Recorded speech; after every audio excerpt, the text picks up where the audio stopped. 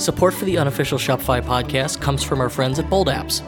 Unofficial Shopify podcast listeners might like to try Product Upsell, one of the most popular apps on Shopify ever. It lets you create targeted upsell offers when customers add to cart or check out, and then provides you with the analytics to check your results. And with those results, you may find that most stores say the app pays for itself in the first week, and we found that to be true. Bold is offering the Unofficial Shopify podcast an extended trial by going to websiterescues.com/bold. So if you go to websiterescues.com/bold to get started today. Hello, welcome back to the Unofficial Shopify podcast. I'm your host, Kurt Elster. Thank you for joining us. I appreciate it, as always. Today, it's been a while since we've had a Shopify store owner on here. You know, I leave that stuff to Felix, the shout out to Felix. And I mostly work, talk with other professionals, people who I think could give you some insight into how to make more money because they have some special skill. Plus, it's just who I talk to, so it's easier for me to book them as guests. However, I do get the occasional really interesting store owner, and today I've got a really interesting one. I love the idea. It was introduced by Jake Starr from Recycled Firefighter. Cool guy. He's been on the show before. And this one is near and dear to me, because my wife is pregnant. Go me. That's some exciting news. And so we're starting to receive as gifts all this baby gear. And I knew it would be like, you'd be going to ultrasounds, and you have to buy all kinds of stuff like car seats, and they even make like race car looking car seats. But this is a whole new market that I have only just scratched the surface of. So joining me today, welcome to the show, is... Beav Brodie. Sorry, I forgot your last name. Welcome, Beav Brodie. I had to go. Thanks for having me. No, yeah. Thanks for having me. I'm excited about it. So, Beav, what's the name of your store?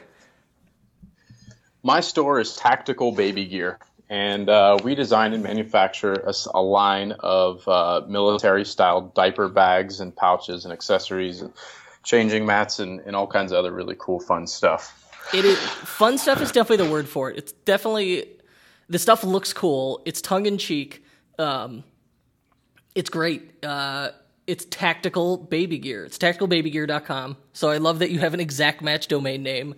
But immediately, I had my brother, I saw your site, and then that weekend I had my brother-in-law over, and he brought, he had Irish twins, God help him. So he comes over laden with 50 pounds of gear, for these children. Yeah. And it's all got floral patterns, and I'm like, oh, it's so emasculating. And immediately I was like, that's why Tactical Baby Gear is genius. And the stuff, I encourage you, everybody, check out tacticalbabygear.com.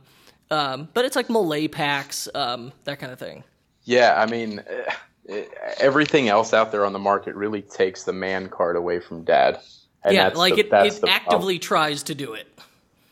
It does, and there's at the time, when I created this back in late 2012, early 2013, and my wife was pregnant, and we found out we were having a second girl, and that's where all this came from. I was like, oh, son of a bitch! I know what that means for me. That means I'm carrying that damn purple bag again. I just don't want to do it. I'll do it if I have to, but I just nobody wants to carry that if they don't have to. You know what I mean? Right. No guy does, at least. So I was like, there's got to be something out there. So I started searching the internet, and there was nothing. And anything that was kind of geared towards a male was just a black version of what the woman carries, and it's a lot better. But it was just the same thing but dark colored. Yeah, it didn't fit my needs. I was like, that's just not my style. I just still don't want to carry it. It just still looks like a damn diaper bag, And not that I'm against kids or anything like that. I love my kids and I love being a father and all that stuff. But listen, let's be honest. The diaper bag isn't for your child. It's for you. You know what I mean? It's a tool to help you take care of your child. It's not I don't need to carry a Hello Kitty bag around for my child's diapers. That's something I have to carry around for me to help be a parent. So that's where we kind of filled that void in creating, a line of products. It's a cool product, really geared towards dad, although we're finding that tons and tons of women love it. But that's where the idea was born. That's where it came from. It's like, it doesn't have to be, your child's accessory. It's yours. Is it mainly, is it women buying it or men buying it? Like, is it women buying it for the new dad to get him excited and involved, or is it men being like, fuck this, and buying their own diaper bag? It's about we have 3 different buyers really, and it's about 50-50 men versus women. Although on the female side of it, you have like your wife or my wife or somebody that we've marketed it to, and they've seen it, they've come across it or word of mouth or whatever, and they're like, oh, John, is having a baby and he would love this bag, and he would, he's not going to mind carrying the diaper bag if we get him this bag. So they'll buy it as a gift, right? Or a lot of times he'll see it, but for some reason everybody has to ask their wife for permission to buy something. So it's like, oh, my wife, I got to see if my wife will let me buy it, or I need to ask for permission, which I think is ridiculous personally, but I guess that's just the way the world works right now. But for some reason, if it's baby related, like if it's some gadget for the house, I'll just buy it, and then when the box shows up, my wife is like, what is this? But baby gear like that, I'm for some reason always going to run past her, and I assume it's because she made the baby. And I think psychologically that's what's going on. Well, and plus, the whole situation is geared that way. Like, I'm definitely, you go to those doctor's visits, you're of course a second-class citizen there. Yeah, exactly. No, but you hit the nail on the head with she made the baby, so I think it's only fair for guys like me and you and any other, father to be out there to really step up to the plate and do a lot of the other heavy lifting, because she did carry the baby. She did, have to go through all that, for 9 months and birth a child and all that stuff. So the least we could do is be an active parent and carry a diaper bag and change the diapers and get your hands dirty that way. I feel like that's the least that we could do on that Absolutely. end. But you're right. They're going through all that stuff, and it's like, you know what? She's growing this child. Maybe I'll run it past her. This is the diaper bag I want to get. So I could. In 2012, you had a personal pain. Listen, I want a diaper bag that isn't just a black colored version of a regular female diaper bag, like the stuff targeted toward women. It didn't exist. So you had that initial pain yourself, and I love that. That's how almost all of these stories start, is I wanted this thing for me, it didn't exist. Like Muggsy, the ballroom jeans guy, had told me that. Blue Shark straps, lots of people had, that's how it starts, is I want a thing for me. So what did you do next? Once you said, okay, I want this, it doesn't exist, what happened then? So my initial first thing was I'm very much a doer. So I immediately went to the internet after I realized nothing else out there existed, and then I was like, man, what do I do now? So I was like, well, I'll make it. I have the ability to make this stuff. So I first thing that came to my mind was the brand name, Tactical Baby Gear. I mean, what says it better than that, right? So I immediately went online and I started searching domains, and it was available, and there was nothing else out there like it. And so I was straight to GoDaddy, and I just bought the domain. And at the time, I knew very, very little about e-commerce and online stores and things like that. Did you do anything to validate the market, or you just say, I'm going for it? Yeah. No, I did. So for a very short period of time, I sourced a bag that I thought fit the needs of what we were doing. And I replicated most of it, right? So we made bags for a short period of time, and I sold them one by one. I started an Instagram page. Were you making this stuff yourself, or did you get a manufacturer? In the early days, we were making it. So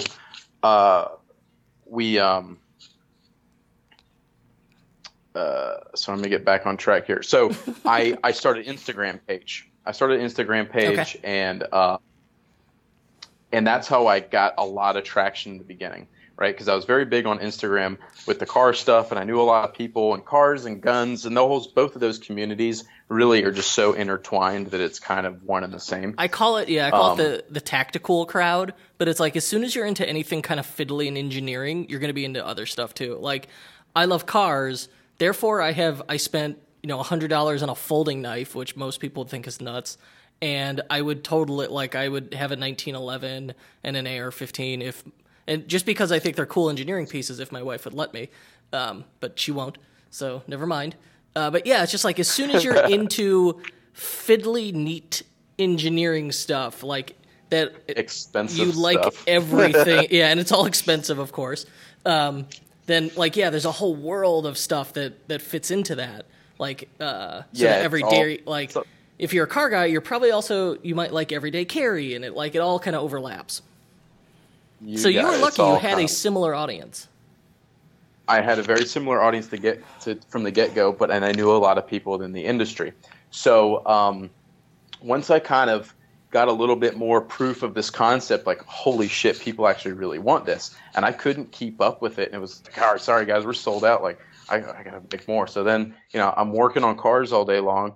And at the same time, I'm trying to, like, figure out how to grow this business and how am I going to get this stuff done and how are we going to make more so we can sell more and da-da-da. And, working until, all hours of the night. It's 2-3 o'clock in the morning, and I've got a pregnant wife, and I've got a 2-year-old at the time, and I'm like juggling all this stuff, and people are like, "What are you doing?" And I'm like, "I'm working. You can play all the video games you want or watch episodes or whatever, but I'm busting my ass. Like I want to build an empire." So, anyways, so because some of the people that I knew within some of those industries, guys like Austin Weiss. I don't know if you've heard of Austin Weiss. He's a good friend of mine, but he helped me out in the early days, giving me some shout outs and stuff like that on his Instagram page, and he's got, I don't know, 450,000 followers or something on one of his pages. And he's got the gun blog page on Instagram that has another, several 100,000 followers or whatever. So anyways, that helped me get a good start as well, and got me a lot more followers. And then, a lot of other guys in the industry that caught on to that. And, then it really gained traction. So again, because I came from Car World and I didn't know much about e-commerce and internet stuff, I just did some quick searching, and my original website was through Volusion. And it sucked. Yeah. Well, I remember, you said you started around 2012. I remember, Shopify was much smaller, and there were all these other platforms, and Volusion was a big one. And, oh my God, was that thing painful? It was.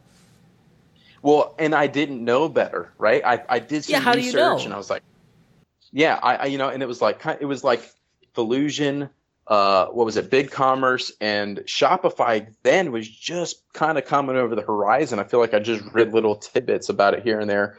Then a lot of people had concerns about the checkout page, how it redirected them. And I thought at the time, I was like, big red flag. People aren't going to like it. No one's going to actually purchase. They're going to bail out at the checkout. So I went with Volusion, and I spent a lot of time learning it and getting it all set up and all stuff. And I thought I'll have this badass jamming website, and it did well for me, and it did grow. I finally got some things figured out on it, but then I felt, as I got deeper and deeper into e-commerce and learned more and more about it, I realized how inefficient it was, how it was just not very well optimized, SEO and all those kinds of things. It was slow. What was the moment? How did you know, like, hey, this is for real, this is going to be a success, it's not just some side hustle or hobby? When I was sitting down and talking with somebody, and they were convincing me to move over to Shopify, and Tom Yandula, and he does a lot of internet marketing and stuff, and he's probably familiar with your podcast, I'd imagine. He gave me a lot of great advice. And he was like, he's an English guy. He's like, "Oh, mate, bloody fucking hell, mate. You could be doing this. You could be doing that. You make all this money, da da da." And he was telling me he had a friend in a similar market in the tactical community EDC stuff. And he was telling me all the, his sales numbers. And I was like, holy shit. Like at that time, early in the year, I just didn't realize and grasp how much there is to be made on the internet if you do it right. And I'm consistently like blown away by how much money. Like oftentimes, I know no longer will I look at a store and go, "Oh, that's stupid," because the chances are like the dumbest thing in the world. It could be making $1 million a month. You never know. You never know. You never know. So that was about the time where I was like, man, we really got something. And I asked him, I was like, because again, I didn't know much. So I was like, Tommy, I just want to pay you to set this up for me. You clearly know a lot more about this than I do. He's like, oh, mate, I don't do that sort of thing, blah, blah, blah. And I'm like, no, Tommy, like, I don't care what it costs me. Set this up. I'll pay you for it. And then he reached out to a buddy of his that they were going to kind of team up and help me out with some stuff. But they knew the potential in it, and he wouldn't let me pay him. He wanted equity in the business to do it.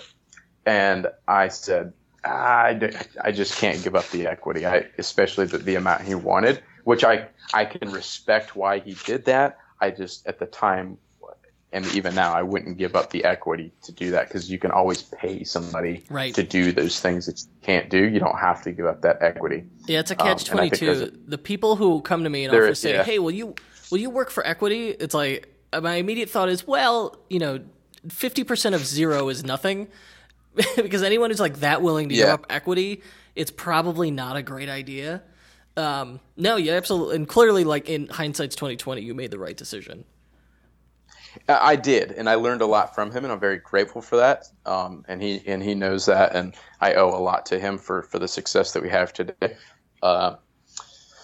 But it was about that time where I was like, man, we've really got something here. So I took it upon myself and my partner. I have a partner, Alex, who also just had twins. Speaking of your brother, you said had twins. Irish twins, they're a year apart. Oh, geez, Louise. Yeah, tell me about it. I feel bad for him. I don't have to deal with it. So I brought on my partner, Alex. It's been a year and a half, 2 years now. And I brought him in because he had a lot of experience with the retail market, right? So he invented a product and patented it and took it to market and was selling it into Target and Macy's and Urban Outfitters and, all these, major retailers. So before I knew so much about the e-commerce thing, I connected with him and I was like, he's like, man, we could take this to Target and we could take this to Toys R Us and we could take it to here and there. And, of course, you're seeing dollar signs the whole time. You're like, oh, my God, millions and millions of dollars and all this stuff.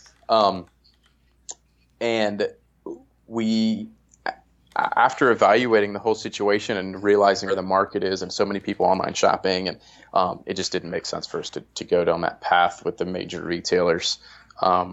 So we just decided, we're going to sell direct to the consumer through our own website. We're going to control every bit of it. We're not going to have, some other sellers selling our stuff, undercutting our price and this and that, and having to really manage and oversee all these different channels and wholesalers and blah, blah, blah. It's almost 100% automated. All our product now, we do manufacture it overseas to keep our price point down, because even then, our least expensive bag is $65. People still bitch at the price. Oh, I want it, but it's so expensive. And then maybe it's because I have close to this, I've seen other people manufacture things, but your bags, there's so many pieces to it. It's going to be an expensive bag to manufacture no matter what. Yeah, it's not cheap. So people are the problem is, people, the person that bitches about the price is also the person that's upset that it's made overseas. And you can't have your cake and eat it too. If you want to make it locally, it's going to be expensive. I would love to have it made in the U.S., but we couldn't afford to do it.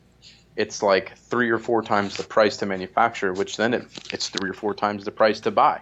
So you're looking at like a $200 diaper bag. Nobody's going to fucking buy it. Yeah, I agree.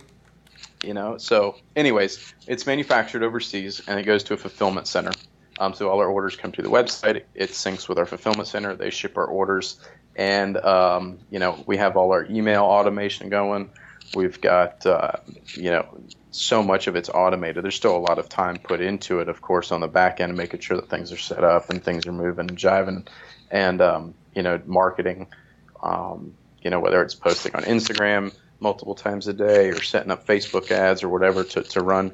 But that's the beauty of having, an e-commerce online business, is that you spend a lot of time getting the foundation set up and all that stuff going, and then it's automated, and you can really run it from anywhere in the world at that point. You could sit on the beach and run your business, Yeah. Oh, absolutely. That's the dream. And I love, like, as soon as you said, yeah, we've got email marketing automation set up and fulfillment. And it's like, it just feels so good when that stuff's on autopilot. And obviously there's stuff you have to tackle and you have to be involved in the business. But the more that you can outsource and automate, it feels good. It's awesome. All right. So the number one question I get from people, especially, people who are new to Shopify, is how do I get traffic? Like, so many people will build a store, and then they launch it and they have no traffic, or they have 30 people a day visiting and no sales. And that's frustrating, especially with the amount of time it takes to get something together. What advice would you give them? What works? How do you get traffic? So I think it's a lot easier for some businesses and a lot more difficult for others. But as far as sending traffic to your website, you just have to know your buyer and creatively get their attention. Which brings me to my next question. You got a lot of success in traction on Instagram. What's the secret? How could people get an audience on Instagram? And that's such a broad question, but it is. Any tips on making Instagram work? Instagram is a different animal than it used to be, and I'm finding a lot more success through Facebook. Okay. And I think a lot of people would agree with that are doing the same things, but Facebook is just a little bit more powerful. Instagram, it looks like, is getting around to, with the insights and all that stuff, and you can do marketing on Instagram. In the early days, it seemed a lot easier because Instagram wasn't so flooded with people and so many people trying to do a lot of the same things. But I aligned myself with people with massive followings. And I think that's I'm very fortunate in that respect, that I just know some of those people that were willing to be like, oh yeah, I'll give you a shout out to my 500,000 people of the same demographic. Like that's huge. And it's very difficult to do that now because everybody that has a big following now, wants to charge you for it. Right. So you have to pay money to somebody now to get them to expose your brand to their following. At the end of the day, it takes money to make money, right? You got to spend a little to make some. So, but as far as an organic Instagram following, good, solid content, hashtags work miracles. Tagging people that you think might be interested in it. That a lot of times I'll buy products from other businesses that have a big following. Seriously, this is what I'll do. I'll buy a product from a business that has a big following, and I'll use it in my photos. I'll tag them because now they want that social proof, right? Of like, oh, look at this other cool, this cool guy is using our product, so they're going to repost it, right? So now their 250,000 followers get exposed to your brand because they reposted it, and you didn't have to go to them and say, hey, will you repost my, you give me a shout out, right? No, you buy their product. You don't go looking for the hookup, but you just go to their website, you buy their product, you get it in, and then you take some really cool, creative photos with it. Something that's like, when they see it, they're like, oh shit, that's badass. Like, I'm reposting that. So then, they get a little something out of it. You get exposure, and hopefully you gain some followers out of it. Some real, good, solid followers, not just, who cares if you have 1 million followers, right? If none of them are your real target buyer, then who gives a shit? No, that's phenomenal and great advice. And you got to give to get is what I'm hearing about that. There's so many people who are just like, hey, can you feature this? Hey, can you promote my stuff? Hey, it's like, nah, you got to give them something first to get their attention. And then, you have not violated the social contract and they'll be willing to talk to you. It's basically no different than you walking up to a stranger on the street and be like, hey, can I borrow $5? No, of course you can't. Right. Exactly. Yeah, exactly. One hand washes the other. Everybody's got to give a little, and most of the time people are happy to work with you and help you out if you can kind of return the favor. So, that's the thing that gets me. And I get it now, and I don't have a big following. We got like 13,000 followers. It's nothing crazy, but, and you don't have to have a huge social following to prove that you can make sales either. A lot of people, I'll mention to some people like what kind of sales we do, and they're like, "What the shit? Are you kidding me?" Like, and they're like mind blown. And a lot of people associate, a social following with like revenue, and that just isn't the case. I have definitely seen some stores that have like tens of thousands of followers. They're like, "Oh, I've got this huge social following. I don't have any sales. Make it work." I'm like, I don't know. I have no idea. Like, clearly you got the wrong people. Exactly. That's what I'm saying. If you have 1 million followers, it doesn't matter if none of them are fucking buyers. So, I don't know. I could talk for hours about this stuff. I love it. But well, I think you've said it all. One last question. What's your two more questions. What's the one app you couldn't live without? The one app I couldn't live without? People obsess about apps. They ask me about apps all the time. What's the one you really need? Shopify app. Okay, Shopify app? Yeah. Well, what do you use for email marketing automation? We use MailChimp, and we also use Springbot. We just got in with a company called Springbot. Have you ever heard of Springbot? No, this is new to me. Okay, so let's talk about Springbot for a minute because I really like these guys. They're out of Atlanta. They've developed a software that it incorporates, like, so it syncs with Shopify, it syncs with MailChimp, it syncs with Amazon. We also sell on Amazon, so that was huge for us. So it syncs to all of our different channels, so it gives us amazing reporting and analytics and all this stuff. So it'll show us, of the people that bought this product, there was, this percentage was male, this percentage was female. These are the products they also bought with that product. This is their, interest and demographics and where they live, and all those kind of analytics you get through Google Analytics, which I believe it pulls from Google Analytics as well. Then it also does abandoned cart stuff. It does other triggered emails, after purchase emails, and first purchase emails, and all that kind of automation that you can set up through there. But it also makes everything that you do, like, so you can post to social through there. You can post to Facebook. You can post to Twitter. You can post to Pinterest through Springbot. So anytime you do something, or you send an email, or you post to social or whatever through Springbot, it makes it trackable. So you can actually track your revenue based on the actions that you've made. It also gives you the ability to create trackable links like you would in Bitly. And I don't know a whole lot about Bitly. I just know that you can track the clicks and things like that. But this also tracks revenue from those clicks. So I think we've done some things outside of the box with their software that they aren't used to, because I keep calling them and I'm like, "Hey, can you guys do this?" And they're like, "Oh my God, no, we can't. But I suppose if you did this and that and the other, that like you could kind of get what you wanted to do." So we think outside of the box a lot. We do things that I think are very common sense, but then when you try to get it done, it's like nobody's ever thought of that. This is groundbreaking. Why didn't we think of this kind of thing? So anyways, some of the things we were kind of limited to, and it was nothing real crucial. Some of the things that they did kind of required a few extra steps that on my end were a little bit more time consuming than I would like. And I'm an extremely busy person, so I like things to be very fast and efficient. And so what I did was then created a spreadsheet of links. So I took all my URLs from my website, and then I made trackable links that I can track individually. So I have a link for every single page on my website that I use on Facebook. I have links that I use on Instagram. I have links that I use on Pinterest. I have links that we use in email marketing. So when I want to send people to a specific product through Facebook, I use the Facebook link for that product. If I want to send a person to a specific product or category or whatever through email marketing or MailChimp, I'll use the email link that I've created. So then I can go through and really look and track, like, okay, I sold 60 diaper bags yesterday.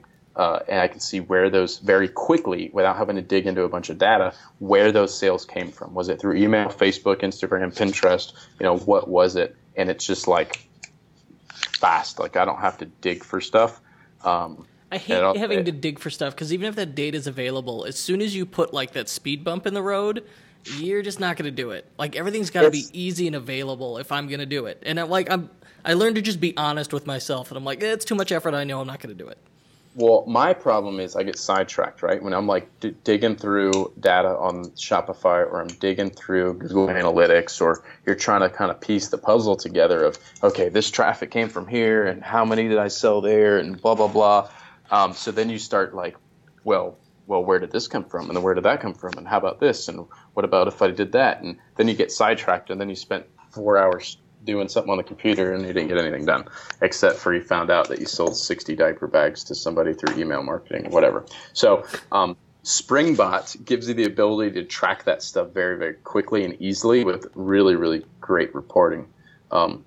So that right now is a really cool app. It's not really an app, but it's a software that integrates with Shopify. Yeah, it's a service. That counts. That works for me. You've said it all. This has been hugely helpful. I hope people get a ton of value out of it. And definitely check out tacticalbabygear.com. If you've got a baby on the way, I know I'm going to grab a bag. Hey, what's your best-selling bag? What should I get? Our best-selling bag is the Deuce 2.0. And we sell that as a couple different combos. So you can buy just the bag by itself, or you can buy the bag with the changing mat, or you can buy the bag with the changing mat and a couple of the pouches. It comes as a set. So there's a couple of variations of how you can purchase it, depending on your budget, more or less. But that's our number one selling bag. The Coyote Brown is our top color. This looks good. And I see on the product page you've got the I like the Coyote Brown. That's a good look. I see you've got the video on there, a really nice description, and Yatpo reviews. It looks like you're doing everything right. Yeah, thanks, man. I appreciate it. We're selling. You can't sell garbage. I mean, a lot of people sell, they have they just grab some shit off AliExpress, and they're like, oh, no one buys from me, and I did everything right. Yeah, except no one wants your product. It's not interesting. This is just, this clearly filled a niche and a need that wasn't being met before. Right. So I congratulate you on your success. Thank you. Thank you very much. I appreciate it. I'm going to wrap it up there. To our listeners, however this audio made it into your ears, you could find out more about it at unofficialshopifypodcast.com. And if you'd like to be notified whenever a new episode goes live, subscribe on iTunes. I beg you. Leave a review while you're there. Or sign up for my newsletter at kurtelster.com, and I will probably shoot you an email whenever we post a new episode. Thanks, everybody, and we'll be back next week. Our program was produced today by Paul Rita. The Unofficial Shopify Podcast is distributed by EtherCycle LLC. We'll be back next week with more value bombs for Shopify store owners. If you're looking for more high-quality and actionable advice on learning the business of e-commerce, join thousands of other Shopify store owners on our totally free newsletter at e-commerce bootcamp. That's e-commerce-bootcamp.com.